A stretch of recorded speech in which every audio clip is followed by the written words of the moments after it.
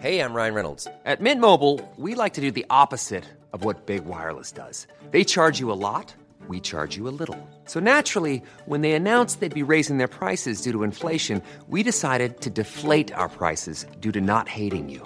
That's right. We're cutting the price of Mint Unlimited from $30 a month to just $15 a month. Give it a try at mintmobile.com/switch. $45 up front for 3 months plus taxes and fees. Promo rate for new customers for limited time. Unlimited more than 40 gigabytes per month. Slows full terms at mintmobile.com.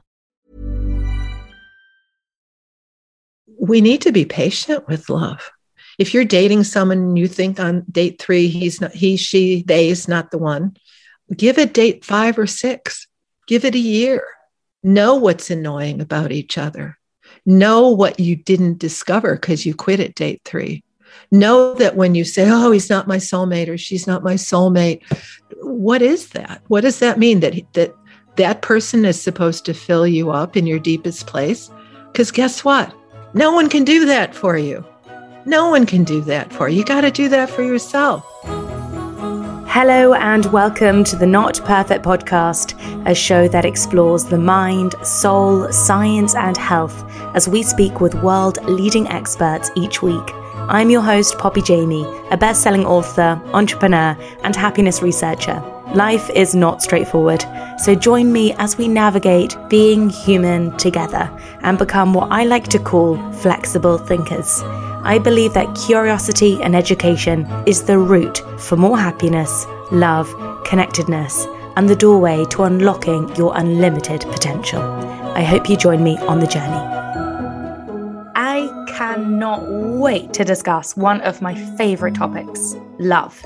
But most importantly, how to make love last. And my wonderful, incredible guest is the best-selling author, Iris Krasno. She has written the likes of Surrendering to Marriage, Surrendering to Motherhood, The Secret Lives of Wives, Camp Girls, Sex After, Surrendering to Yourself, and even more than that. It is a true honor to have such a global expert on the subject of relationships, love, and personal development join us today to share her advice and reflections from studying the art of love for so long. Iris has appeared on Oprah, The Today Show, Good Morning America, and All Things Considered. Iris has been married for 34 years, and throughout her books, she shares her own journey with marriage, along with interviewing thousands of others to reveal the truth that few are that honest about. What is a favorite quote you turn to often and why? I'm going to offer you 2. And one is, if not now, when? I think people have these to-do lists that never get done. And so you gaze into the future and you don't maximize the moment. And so I just think, if not now, when? If you're having trouble with a person, deal with it in this moment, because this moment is all we have. And it creates an urgency to life, which we all should have because of the times we live in and because of the reality we live in. Anything can happen to any of us at any time. And the other is probably not what most people would expect, and some would maybe think is negative, but it's really helped me through a long life. And that is, lower your expectations. In terms of relationships, lower your expectations is some of the best advice anyone ever gave me, because expecting perfection in a marriage, in your life, in a friendship is a ticket to disappointment. And in marriage, it's a ticket to divorce. So when you expect a perfect marriage, like the honeymoon is over pretty quickly, and then there's a mortgage, maybe there's a kid, there might be an in-law that you can't stand. Lower your expectations and then you won't be disappointed. What's a life lesson you've been reminded of recently and why? So the life lesson I've been reminded of recently, and I say this with optimism and not, oh, woe is me, is I turned 67 this year, and I have realized fully that I've lived more of life than that left to live, unless I live till 130. And I don't think I want to do that. And so again, the life lesson to me, I'm going to zoom back to, if not now, when. I don't have a bucket list. I have a daily list, and it's short. And the life lesson is first things first, second things never. And so if you have this one thing that you need to do in that day, the next thing you have to do immediately moves up. And so I'm just doing everything in terms of making sure my relationships with my children strengthen. It's hard with adult children. I live with somebody for 34 years. I make sure that we pay attention to each other and that we don't get lazy, that we remember to kiss hello and goodbye and to value each other. And most of all, and this isn't selfish, it's self-care. Make sure I walk every day, or for me, it's turning on Aretha Franklin and dancing like an idiot, just something where you're jubilant. I really love that.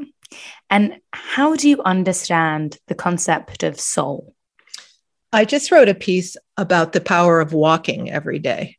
And I walk every day, whether it rains, and sometimes I just walk up and down my driveway.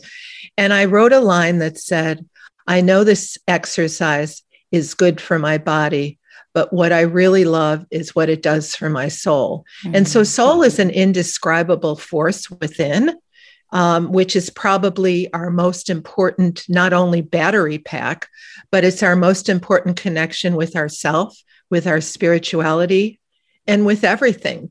People leave, jobs end, loved ones die. And so in the end, in the beginning and in the end, all you really have is your connection with yourself. And, and somebody who is connected to their spirituality or their soul is virtually indestructible.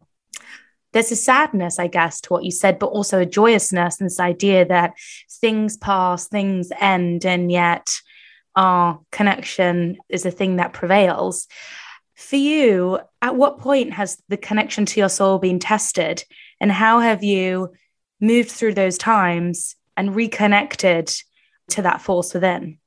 So my favorite person on earth was my father, and he died when I was 31, and that was young. And that was when so much of his wisdom came back to me about the importance of independence and the importance of self-worth and the importance of just passion, having a passion. And so I was really tested about feeling so sad and just grieving deeply, but knowing I still had myself and my soul. So that was really my first adult realization of the importance of being alone and not feeling lonely. I've been tested numerous times with the birth of 4 children and trying to navigate motherhood in a way that can go in 4 different directions or 5 different directions. You have clashes every day. How do you suck it up and say you're sorry, even if you're not sorry one bit, which I do all the time. Yeah. It's just easy to just say, oh, I'm so sorry, even if you're not sorry and it's not your fault, to just let go. So that's when I'm tested, is not to let egoism get in the way of moving forward in a relationship or in your work or just in your life. Choosing connection over ego can be a challenging thing. Do you feel you've got better at it, or have you always been someone that has been willing to choose connection over being right? I think I've always known who I am. And I knew from an early on, I felt valued. I was born to parents who valued our opinions and valued our achievements, maybe too much. My mother lost everyone in the Holocaust. And so she was very overprotective and overly loving. And so, that the good part about that is you just felt so loved. And the other part of that is you felt sometimes smothered. And so you had to really be strong in your own identity. But I think we're tested every day. Every day you want to be right. There's real power in being right. So I've let go as much as I can and try to just say, I hear you. And, that's a cliche. Oh, I hear you. But really listen and say, I understand why you feel that way. And maybe we can't talk about it. Like, I don't need 1 ounce more of stress in my life in a very stressful global world. Absolutely. And I love that commitment to yourself. I don't need any more stress. And so I can be gentle in walking away from things that I know are going to raise those stress levels. I think that's really lovely. You use the word surrendering a lot. Why do you keep returning to that word? What is it about that word that you felt so compelled to name your books with? So I had one child at 35, one at 37, and twins at 39. And the twins were born on November 8th, and we were invited to a holiday party in Washington, D.C. on December 10th. And nothing fit me. And I said, you know what? I'm not putting on any makeup, and I'm just I'm going to wear what fits, like a tent, and put on a smile, a little bit of lipstick. My mother always said, if you put on a little lipstick, no matter what, you're going to feel okay. So, and we went to this party, and this friend of mine looked at me and she said, well, how are you? And I said, I've just surrendered to motherhood. And that was my first book, was called Surrendering to Motherhood. And to me, even in a spiritual way, surrender does not mean defeat. It means victory. It means that you're yielding to the higher power of something other than your selfish desires. And in the beauty and gorgeousness of surrender comes this ability to sort of let go and let life rule you instead of you trying to rule life. Yeah. You write in your book, Surrendering to Marriage, going through hell is the reality of long-term relationships. To expect sustained happiness in marriage is a naive dream. And this really made me giggle, because this idea of like a long-term relationship is like going through hell. I fully can understand why you wrote that. And yet, when I look around to other books, it's the opposite. It's like, you suddenly, for me anyway, just think that, what am I doing wrong? Like, how do I not have this Disney relationship? So why was it important for you to share a different depiction of love from what we've been used to, perhaps? I just say the reality of long-term love is a roller coaster, because the reality is that stuff comes up every day one of the things that I really found out in all my research on marriage and relationships and in my own life is no one knows what's going on in someone else's house or bedroom except the two people in it. We've all had, let's say we have dinner with another couple, and they're the couple who sit with their legs twined and they're eating a Caesar salad, and they pick out a anchovy and they dangle it into each other's mouths, and they say, oh, honey, and you want to puke, oh, honey, and they're the ones, and I know this because I interview these people who don't sleep together, throw things at each other, and maybe filed for divorce. So there's this facade that we put on for the world, but the real time is we all struggle with money. We all struggle with each other. We all have annoying habits, and we all need connection. And I would say that having a sustained connection, Poppy, and having a history holder has made life more gorgeous, more stable, more certain. The great side of working through all that hell, as I so succinctly put it, is there's flickers of heaven on the other side of hell if you keep forging onward. And so to me, that feeling of being able to just move through things and that raw honesty. So if something is bothering me in our relationship, I just say it. And he says, oh, do you have to always put things out there? And I said, if we put it out there, it's out there, and we can move through it. We can address it. We can thrash over it. Because if people are honest and they're not dangling anchovies in each other's mouths, we should just say, look, it's been really difficult. When people say, how have you done it? Well, I can't tell you that marriage isn't difficult, but the heaven part overrides the hell. What qualities then do you think are maybe most undervalued or underappreciated in relationships, ones that we overly celebrate and they're not actually that important? When I look at what are the things that can sustain a long romantic /friend/family relationship, I think of a few things. And one is the lower your expectations, where, when we get married or partnered, we're all at our thinnest. We all are wearing the most gorgeous dress ever. And then you go on the honeymoon and it's like, oh my God, this is so great. And then the honeymoon is over quickly and you're living with someone day to day. And so when we go from fantasy to reality, that's when the tough need to get tougher. And that's when we really have to make sure that we still inject love and romantic into mortgage, laundry, diapers, teenage angst with kids, all that stuff that comes up. I think you have to keep it sexy a little bit, not even a little bit, a little or a lot, that you have to remember what brought you to that place of love and sexuality in the first place.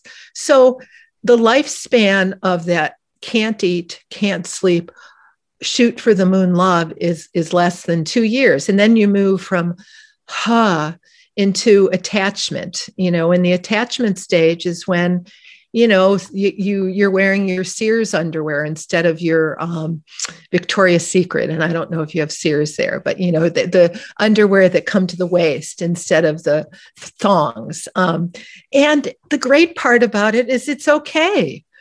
I always tell young people, and I teach college, they go, well, what do I really want to look for? And I say you want to look for predictability. The sexiest quality you could ever have in a friend, a family member, a lover who eventually becomes a permanent partner is someone you can count on. It's not like thick hair and a great mustache. It's that I can count on you. Planning for your next trip? Elevate your travel style with Quince. Quince has all the jet-setting essentials you'll want for your next getaway, like European linen, premium luggage options, buttery soft Italian leather bags, and so much more. And it's all priced at 50 to 80% less than similar brands. Plus, Quince only works with factories that use safe and ethical manufacturing practices. Pack your bags with high-quality essentials you'll be wearing for vacations to come with Quince. Go to quince.com/trip for free shipping and 365-day returns. Ever catch yourself eating the same flavorless dinner 3 days in a row?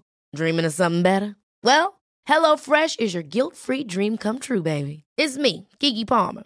Let's wake up those taste buds with hot, juicy pecan-crusted chicken or garlic butter shrimp scampi. Hello Fresh. Stop dreaming of all the delicious possibilities and dig in at HelloFresh.com. Let's get this dinner party started.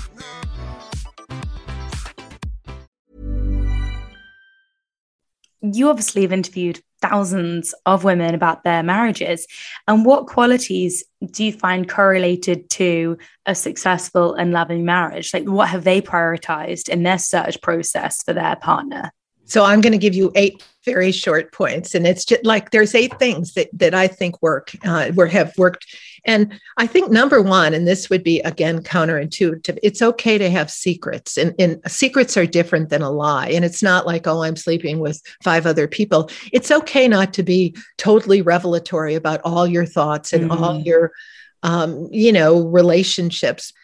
It's important to have a lot of relationships in your life. And this goes to the next one. And you don't get it all in one place. So knowing that you don't want to cut off other arteries of life that fulfill you and make you feel full and loving and loved and alive.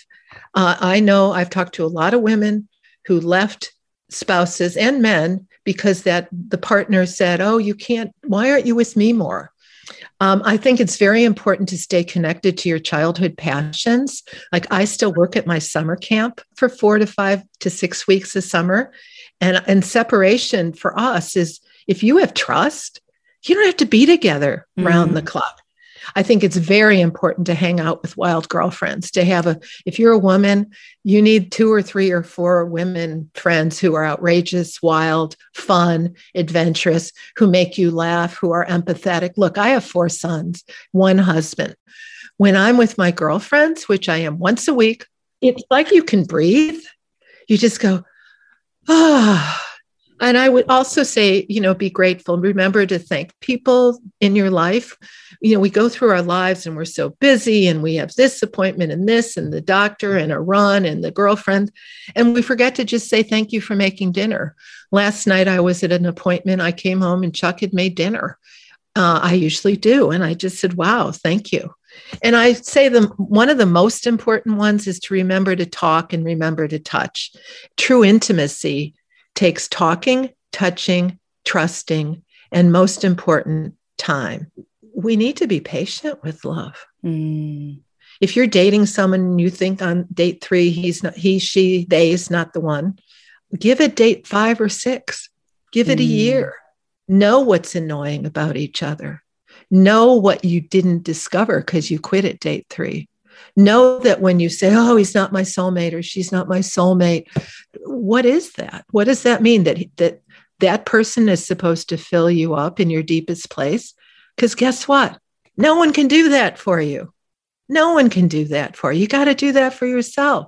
So once you know that you're not a donut with a hole in the middle and you're a whole person, that's when you're really ready for imperfect love. Love is highly imperfect. The subhead of my book, Surrendering to Marriage, is husbands, wives, and other imperfections. That's why you and I get along so long, because I don't believe in perfect. And happiness is fleeting. I believe in fulfillment, in feeling whole. What contributes to us feeling whole? And it's all this stuff. Resurrecting childhood passions, meaning, Poppy, when you're, wherever you are at age 45, let's say in 15 years, if you're partnered, maybe you have a kid or two, the way that you'll feel the most whole is if you stay connected to the fact that you're still doing a hobby you did at 20. I talk to women who are 60 who went back to school to finish a PhD or finished a novel they gave up because they got married and had kids and they had a household. So connecting to childhood, what made you feel whole and happy when you were 12 or 15? You don't have to let go of all that. That's the tapestry of your life. So interesting. How important do you think it is to share interests with your partner? For example, you are hypersocial. Do you think that a partner also needs to be someone who enjoys socializing, or do you actually think people with totally different interests that can still be successful? So people often ask me, where are you the happiest? And I say, in my kitchen.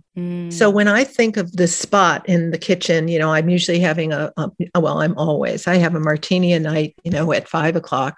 And, I'm just sitting there and something is cooking for dinner. And Chuck will come in almost like a clock at 5, go upstairs, watch the news. And it's not a fabulous, extraordinary scene. It's just a small, comfortable, safe haven of normality. And so I answer that by saying we have very few things in common, but we have 4 children in common. We always say what we have in common is we both hate green peppers. We're both Democrats. And number 3 is we're always on time. So what you want to have in common is that you're attracted to each other, that you're forgiving of each other's annoying habits, and we all have them, and that you see a future together, that you want the central things. And listen, if we all got a divorce because we were unhappy, nobody would stay married. There's pockets of unhappiness in every day if everybody's honest. And the people who say, oh, it's just been a luxurious, beautiful, stressful 30 years, well, they're not telling you the truth, because life is stressful. And you want a partner who you can lean on. I trust Chuck. I travel everywhere and I know where he is. He's watching hockey. That's so funny. So in The Secret Lives of Wives, you write, the fantasy is that I could leave and be happier. The truth is I could leave and still be unhappy, by the character of Alice. What do you think the greatest misconceptions of divorce and breakups are? Okay, so 2 things. One is, for The Secret Lives of Wives, I made sure that I spoke to people who'd been married 20 years and longer. And many people told me that they got separated or divorced because they were, quote, bored. Oh, it was boring. And I, again, come back to this notion that's not selfish, but just self-connected, is that if you're bored, you're boring to yourself. And so if you're bored in a marriage before you leave your marriage, why don't you look in the mirror and say, what can I do to make my own self and life and days that I have something to get up for? And it might be to take a class. It might be to do something as simple as to end up walking with a girlfriend and going to a coffee shop afterward. But don't blame other people for your unhappiness. The other thing, let's talk about affairs for a minute. So I did talk to a number of people who were challenged in their long-term relationships because a partner had an affair. So 3 things could happen after the affair is discovered, which it usually is. Number 1, the person who has been straying says, look, I'm madly in love with this other person. I'm leaving the marriage. Number 2 is the woman, I'm going to say woman, because let's say this is from Secret Lives of Wives, the book. The woman says, I said to you, screw you. I will never trust you again. And I'm leaving. Number 3, in my many, many interviews over a 40-year career writing about relationships, is usually what happens. The relationship can become better if the person who strayed, if they really look at what happened. If it's a solid couple, an affair does not have to break up a marriage. You may not forget, but you can forgive in a way that it becomes better. I'm thinking of this judge I interviewed in Arizona, a very high-powered woman. Her husband was a high-powered lawyer, and he started having an affair. And he had a come to Jesus moment and said, I love you, to his wife and my 2 children. And I don't want to break up this marriage. What can I do? And she sent him to this month-long, I call it the unsex camp, because you look at why you have to have sex with a lot of different people. And he came back and, she said she's been treated so well and that she has the upper hand in a way, that she is revered now. And not that we need that reverence and adulation, but the marriage got better. And in a long marriage, like I look at Chuck and, again, it ain't perfect. I've had crushes. I still have crushes. I have a lot of travel on my agenda. I like being alone. But he knows it all. He knew my mother. I met him when my father was alive. And there's nothing in life like being with someone who holds your history. I call them my history holders. I still have a brother and a sister. I don't have my parents. And I just saw them recently, and they're my history holders. No one's ever going to know me like them. That is such a lovely way to describe them. And also old friends, like history holders. Like, oh gosh, that's so heartwarming. I'd love to go back to a point you touched upon, this idea of, oh, that person has the upper hand, or that person has the upper hand. How do you feel this notion of control plays out? Is it an illusion? Do you think that actually it's quite unhealthy for this kind of like fight for control? Is control needed? Like, what are your thoughts on control in relationships? So it's such an important, good question, and one that I struggle with. And I think it's because, I married somebody, again, who knows that I can take charge of things in a leadership position and running a household. And he's fine with that. He doesn't want to be the person that always calls the plumber. I think people who get divorced because someone's too controlling. I have a very good girlfriend right now who has been married literally to someone who I would call oppressive. She lives in California, and it's someone who doesn't want her to run, and she runs on the beach for hours. He doesn't want her to run without him. And if you're not home at 6, what am I going to do for dinner? Because I need steak every night. And it's too much. And you know what? She's 60 years old. She could live another 40 years. And that's another trend is the gray divorce, which is 60 ain't 60 anymore. So somebody deciding to leave a marriage at 55 or 60 could have 30 more years of a great relationship. You don't have to put up with something that's oppressive or too controlling. I think in the end, people want to love and they want to be loved. They want to feel worthy and they want love to last.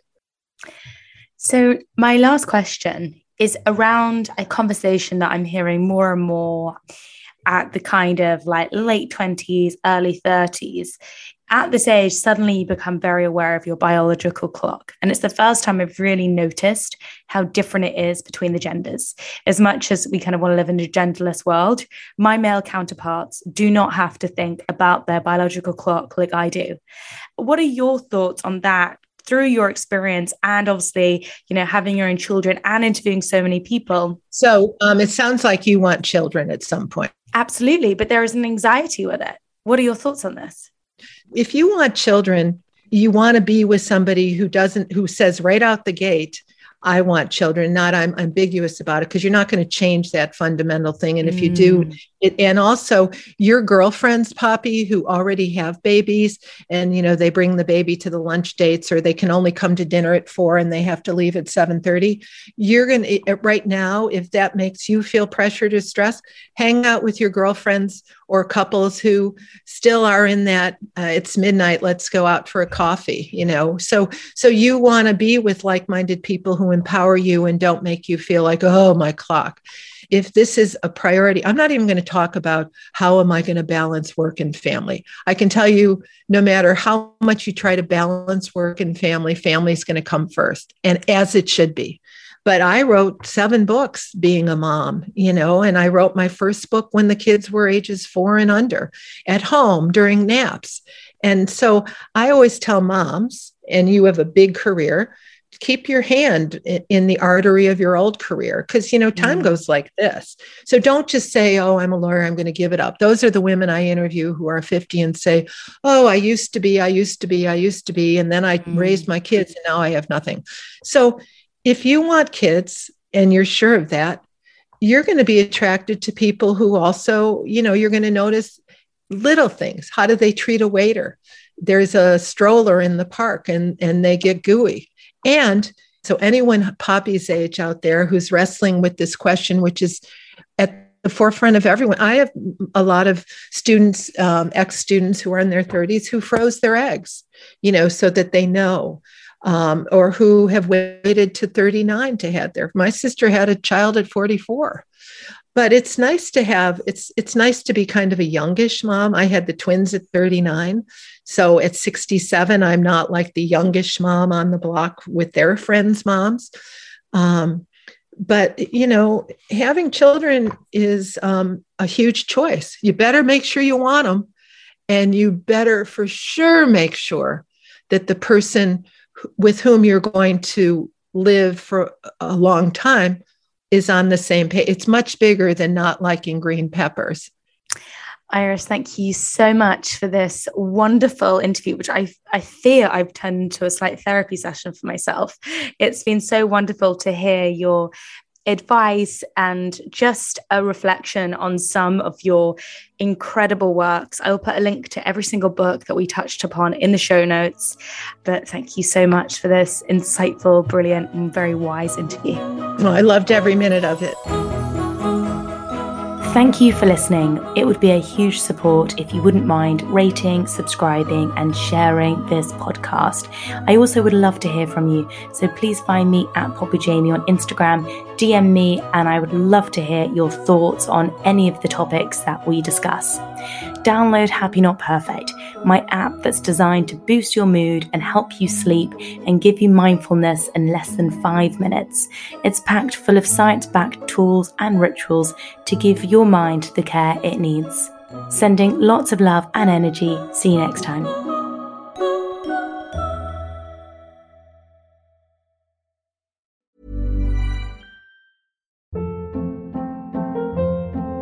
Hold up. What was that? Boring. No flavor. That was as bad as those leftovers you ate all week. Keke Palmer here. And it's time to say hello to something fresh and guilt-free. Hello Fresh. Jazz up dinner with pecan-crusted chicken or garlic butter shrimp scampi. Now that's music to my mouth. Hello Fresh. Let's get this dinner party started. Discover all the delicious possibilities at HelloFresh.com.